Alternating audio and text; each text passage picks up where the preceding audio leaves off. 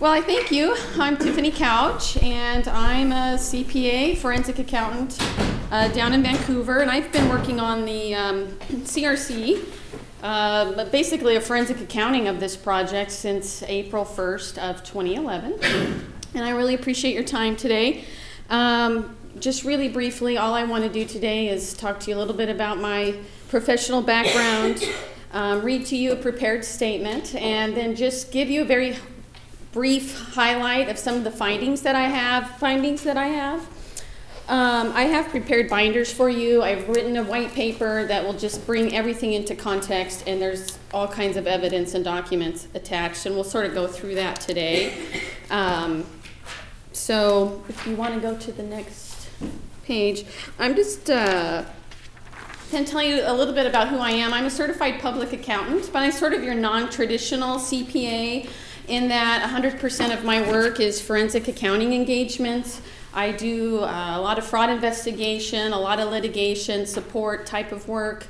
I have clients from Washington, D.C. to Florida to the Midwest and the Southwest, and of course, lots of clients here in the Pacific Northwest. A private citizen being one of them who hired me to look at the CRC, and basically his question was, where's the money going, and can you please tell me what that might look like? In my previous life, when I first became a certified public accountant, I was a governmental auditor. So I understand the nuances of fund accounting and audited county governments, school districts, cities, and the like down in California. A lot of people ask me what I can do, what I can't do. What I can do here today and for any client or any judge or jury is to bring out any questionable items that I might find. But I'm not the judge or jury, so I can't say anybody's guilty of anything ever. That's not my role. My role is to basically tell the story of what happens to other people's money.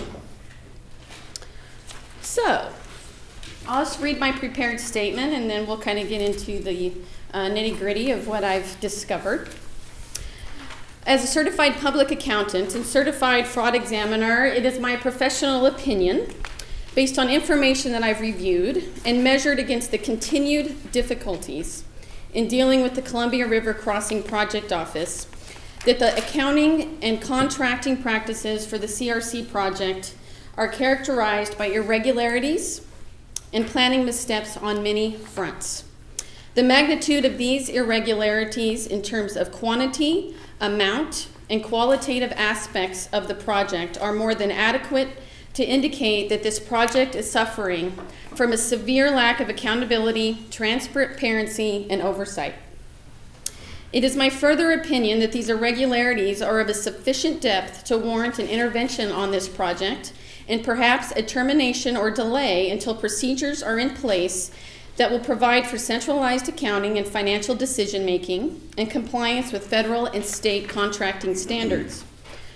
Whether there is sufficiency to elevate these irregularities to a definition that would warrant the assertion of civil or criminal practices is not the subject of my comments today, and such definition could not be ascribed without further scrutiny and investigation. That responsibility is yours. And you are the elected officials who represent all of us. And of course, I've put Washington and Oregon as well. It's really now is the time for you guys to understand truly what's going on here, so that maybe a timeout could be called. And I'm going to tell you a little bit why I think that. So I did provide a PowerPoint if you wanted to follow along. So what are we going to talk about today? I'm just going to tell you briefly the sources and uses of funds on this project. Back in June, I went to the Oregon state legislators, and they literally looked at me and said, Tiffany, we don't even know what the CRC is. What do you mean they're spending all of this money? And I literally had to kind of back all the way up. So if any time I'm way ahead of you, please just call a timeout and I'll help you out there. So real quickly, I'm going to talk to you just about the sources and uses of the funds that the CRC has spent to date.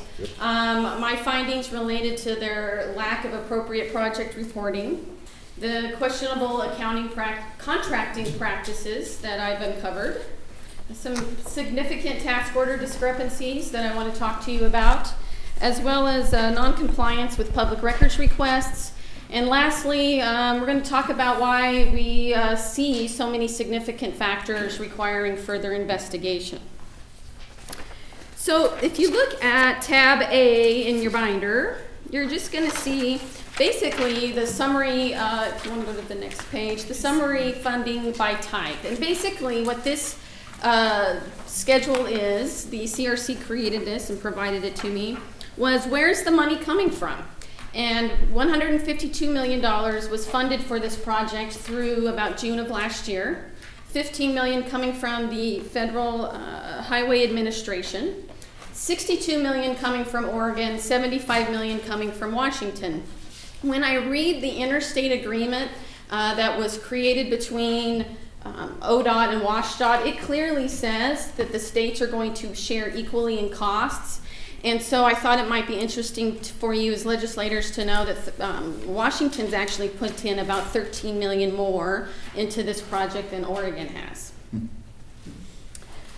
Okay, next page.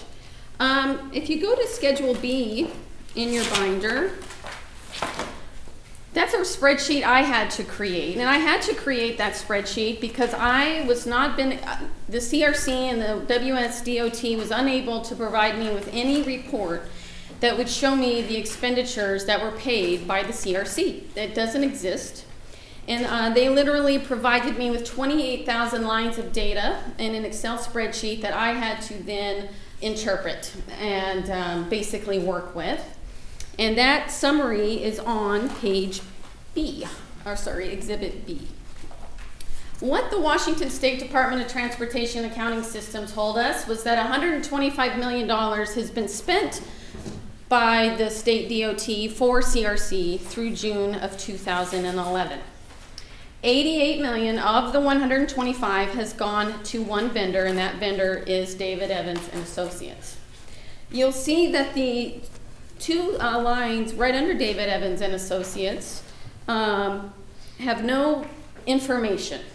And basically, those represented, at first we thought expenditures without vendor names. We later found out that they were journal entries or expenditures that were made in other funds that were basically journal entered into the CRC fund. But when that journal entry happened, we lost all audit trail information. So I'm told that $18 million represents anything from payroll to expenditures that were paid out of another fund that were then vouchered into the CRC fund, and I use that term loosely. So we have $18 million here that unless I go and ask the CRC for each individual specific journal entry, we don't know who that money was paid to. A few other things that I found in the data, and that is that the Washington State Department of Transportation data is a mess. And I say that meaning if you look at my spreadsheet, you'll see that I had to put all of these letters next to some of these numbers because we'll have vendor names that are entered 4 or 5 times in the system. And that just, as an accountant, it basically tells me that our data entry into the DOT system is lacking some internal controls because you only want a vendor entered once. I want to be able to run a report and say how much money did I spend to Tiffany Couch. I want to be able at the end of this month to run a 1099 and be able to comply with federal requirements to provide those kinds of statements. And when you have a vendor listed more than once in a system, you have lost the ability to run some meaningful reports. So just very briefly, there seems to be some problems here with the actual data entry into WashDOT's system. On to the next. If you go to Exhibit D, I keep saying this, that there's a lack of project reporting. The first time I met with the CRC, they literally dumped thousands of documents into my client's lap when he had asked, what are the expenditures of the CRC? He got 724 PDF forms. They had thousands of pages in some of them. They were lacking an index. They were very difficult to work with. And so we went to this meeting, and I said, you know, can I just call a timeout? I really just want a financial statement. I'm a geeky accountant, and I like to start up here and then work my way down. And the lady at the CRC office said, well, Ms. Couch, we don't have a balance sheet or an income statement. And I said, oh, well, I turned that into government terminology. And she said, no, you don't understand. We don't have financial statements. We're not required to have financial statements because we're a project office and not an agency. And I said, well, I understand that. You've got to roll up into WashDOT somehow. But you're running this big project here. I said, you must have like a job cost report. You must have a budget to actual report. No, they do not have that. We're not able to provide that to me. They have been able to provide me what I'm showing you at Schedule D, which is their purported cost report sorted by consultant, which are supposed to be their report of expenditures for the CRC project. The problem with this report that they're providing to me is that it doesn't reconcile to the Washington State DOT data from the Washington State DOT accounting system. And I'll just give you one example. We know that they've paid $2 million to Vancouver Center. It's rent. It's in the check register for the DOT. If you look at Schedule D, Vancouver Center is not listed as a vendor anywhere. So I have asked the project office on October 18th and again on October 10th or something like that. I said, listen, can I just, instead of all these emails coming back and forth, can I just come into your office? Can we sit down? Can we talk about these discrepancies? And I was told that a meeting was not necessary. So they've been unwilling, unfortunately, thus far to even meet with me for me to understand why these discrepancies exist. Okay, next one. So again, we don't have a budget to actual report. Okay, I kind of created one myself. We don't have a job cost report. We don't have a balance sheet, an income statement. We have nothing that would be a typical accounting report that people can look at and make good decisions on. And when asked, we are given literally 28,000 lines of data and thousands upon thousands of pages of invoices and said, do it yourself, which I did. And I'm here to tell you what we found.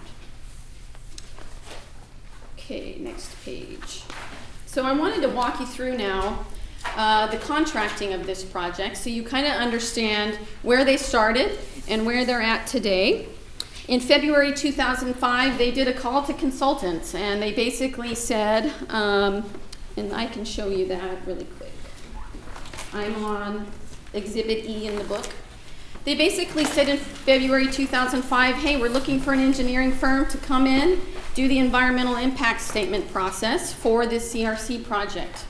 They indicated in this call to consultants that the project was going to quote-unquote cost in excess of $20 million, and that at the time they had funding for $6 million. Okay? What I have found out was that only one firm bid on this project, and if you go to Exhibit F, you'll see that that firm is David Evans & Associates. David Evans & Associates is the only firm to have put in a statement of qualifications for this project. And 2 months later, or 3 months later, in May of 2005, you'll see that they were provided with a $50 million contract. So automatically, that doesn't add up to me, right? I'm looking at a call to consultants in February 2005. It says we're going to be in excess of $20 million. We have funding for $6 million. What I don't have a clear trail of is how that $20 million got increased to 50 and a contract for 50 executed in May of 2005. I have included in Exhibit F just the front page of that maximum amount payable contract and the last page showing that it was signed. If you want the whole thing, I can certainly provide that to you. So that's May 2005. They're going to get you through the draft environmental impact process. They're going to get you through the final environmental impact statement all the way to the record of decision for a maximum amount payable of $50 million. If you go to Schedule G,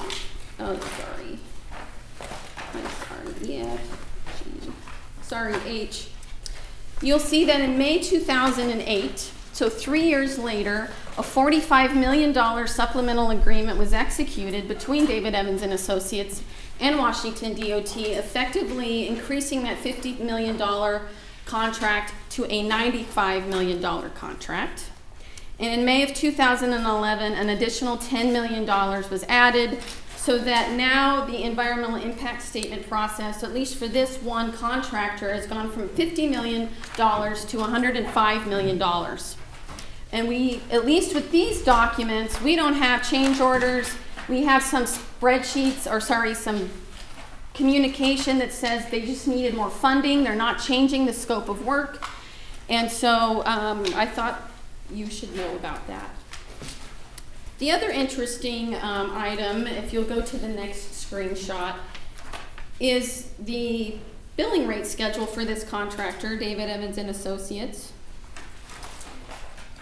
The contract was executed so that they were allowed to mark up every single billable hour by 172.82% for an overhead rate. And then on top of that, an additional 31% for a profit margin. Now, I've called around to several engineering firms and I've asked what the standard is. And I literally had people saying either if they knew me, or Tiffany, are you kidding me? To Ms. Couch, are you serious? You know, in private industry, our normal fee is around 8 to 10% max. And so they seemed to be very, at least these engineering folks that I talked to, seemed to be very surprised that a 31% profit overhead was executed on a governmental project. So that's the contract. Now, that's just basically telling David Evans, you've got this much money to do a bunch of work. And all of that work is going to be in Exhibit L in what we call task orders. And okay, really quick, I really want to show you these task orders because this spells out all the work they're going to do. And what you need to know is a couple of things. Number one, there are 11 task orders, 8 of which were over budget and over time, okay? And we're not talking about a little bit over budget. We're talking about 63 change orders that included $25 million in additional costs from what they originally budgeted for. That's number one. The only 3 task orders that they came in on budget and on time were all worth less than $150,000.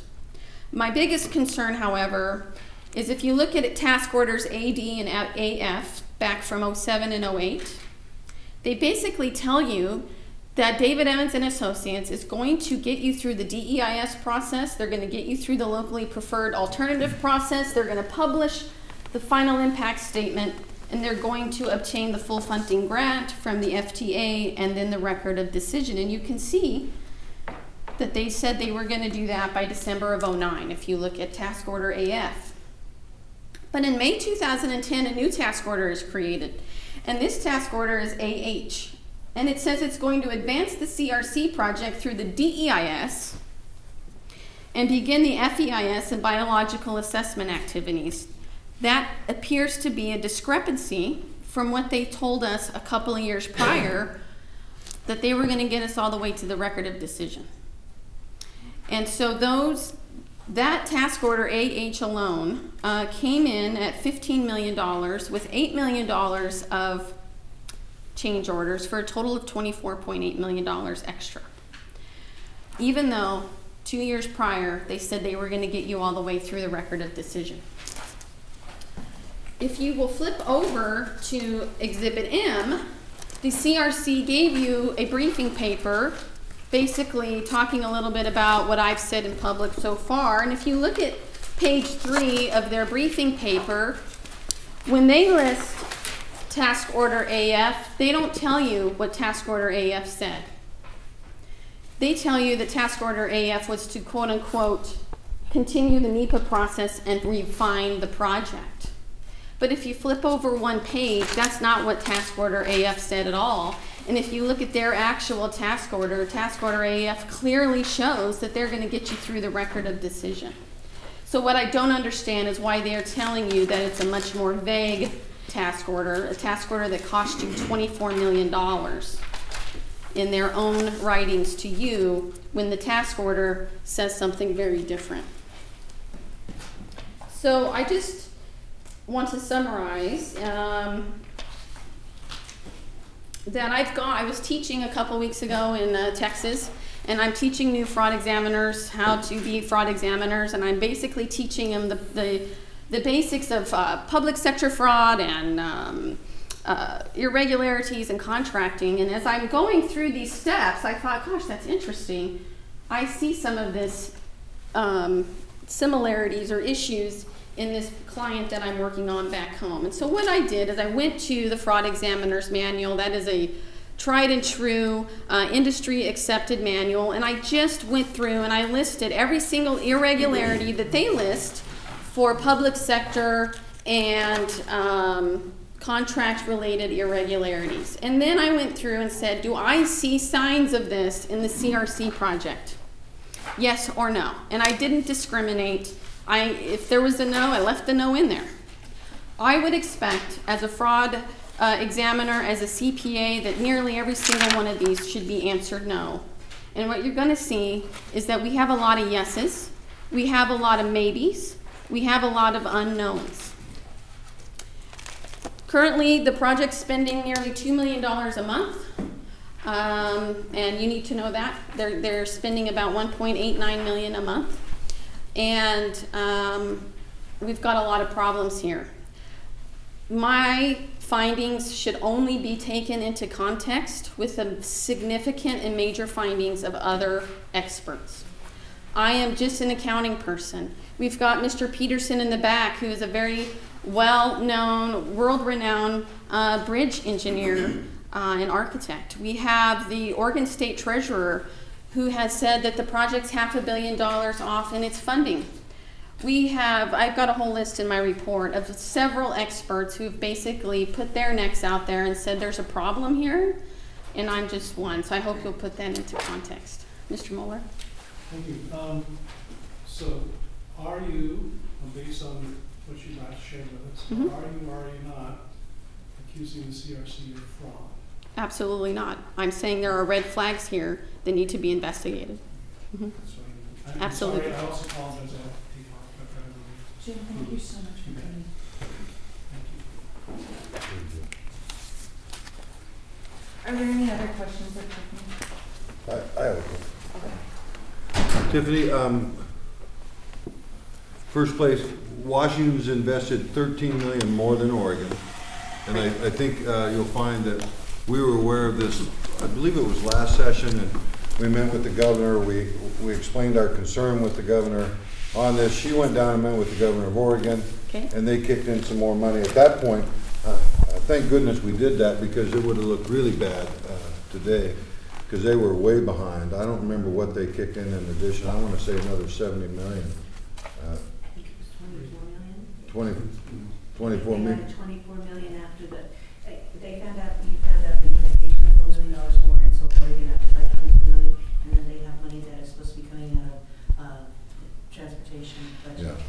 to continue bringing it up to more. Because you already did almost 40 that they had. Yeah, okay, maybe that's it. And then my question is on the RFP that they went out for, and then maybe it's more to DOT, and maybe you guys can answer this, maybe you can't. When you send out an RFP, do you give an estimated price that you think that RFP is going to come in at as far as contracting, or There ranges, usually ranges. I Leave think greater than range. 20 million. yeah? I don't remember. We'll have to go back and check if there's one higher than that. If there's a greater than 20, or if that's the high, I'll have to go back and look. And when you guys send out RFPs, and I've sent out a bunch of them, if you only get one respondent on the RFP, do you ever reissue those RFPs and encourage more input on those, or? Well, I'm prepared to speak a little bit about the procurement process in general, and with some, not a lot of specificity about this at the right moment. So, Okay. so all right. I'd be happy to I'll talk a little let- bit about that. I'll just let that go. So, and my last question for Tiffany is, so the RFP that came in, and the range it sounds like, and maybe we'll hear from Dave on this, but the range it sounds like was somewhere between 6 and 20 million. And so what you're saying is you think that final range was about 105 million? Is that the final number? The final, at least as of June 30th of 2011, that final contract right now stands at 105 million. Okay. And does it do everything that was originally expected out of the original contract? I mean, there's been a lot of change orders, and I think you should know that when I look at these task order changes, I am actually literally seeing copy and paste of, it's the same vendor, the same exact work, the same little account numbers, task order numbers, copy paste. And so, but there's no explanation of, you know, we just ran out of funding. Why are we appearing to do the same work that we've already tasked prior? But what I'm saying is you showed in AH that it wasn't taking us as far as in AF, I think it was. And so at the 105 million, does that get us as far as the AF, or is it still back at the AH level? The 105 So million. we've added more money and gotten, The and lowered our same, it's the same expectations. scope of work. The same, it's still, the scope of work is to get you all the way through the record of decision. Okay. That was going to be 50 million. That vendor is now, or contractor is now at 105 million, but you're. To get to that same To get point. you to that same point. Okay. How much have we actually paid this vendor so far? Is that the 88 million through June of 11. 88 million. Right, and so understand he's the general, so a lot of that money flows down to the subcontractors, but the checks Right. are written to David Evans. For 88 million, so That's that's correct. fine. Okay.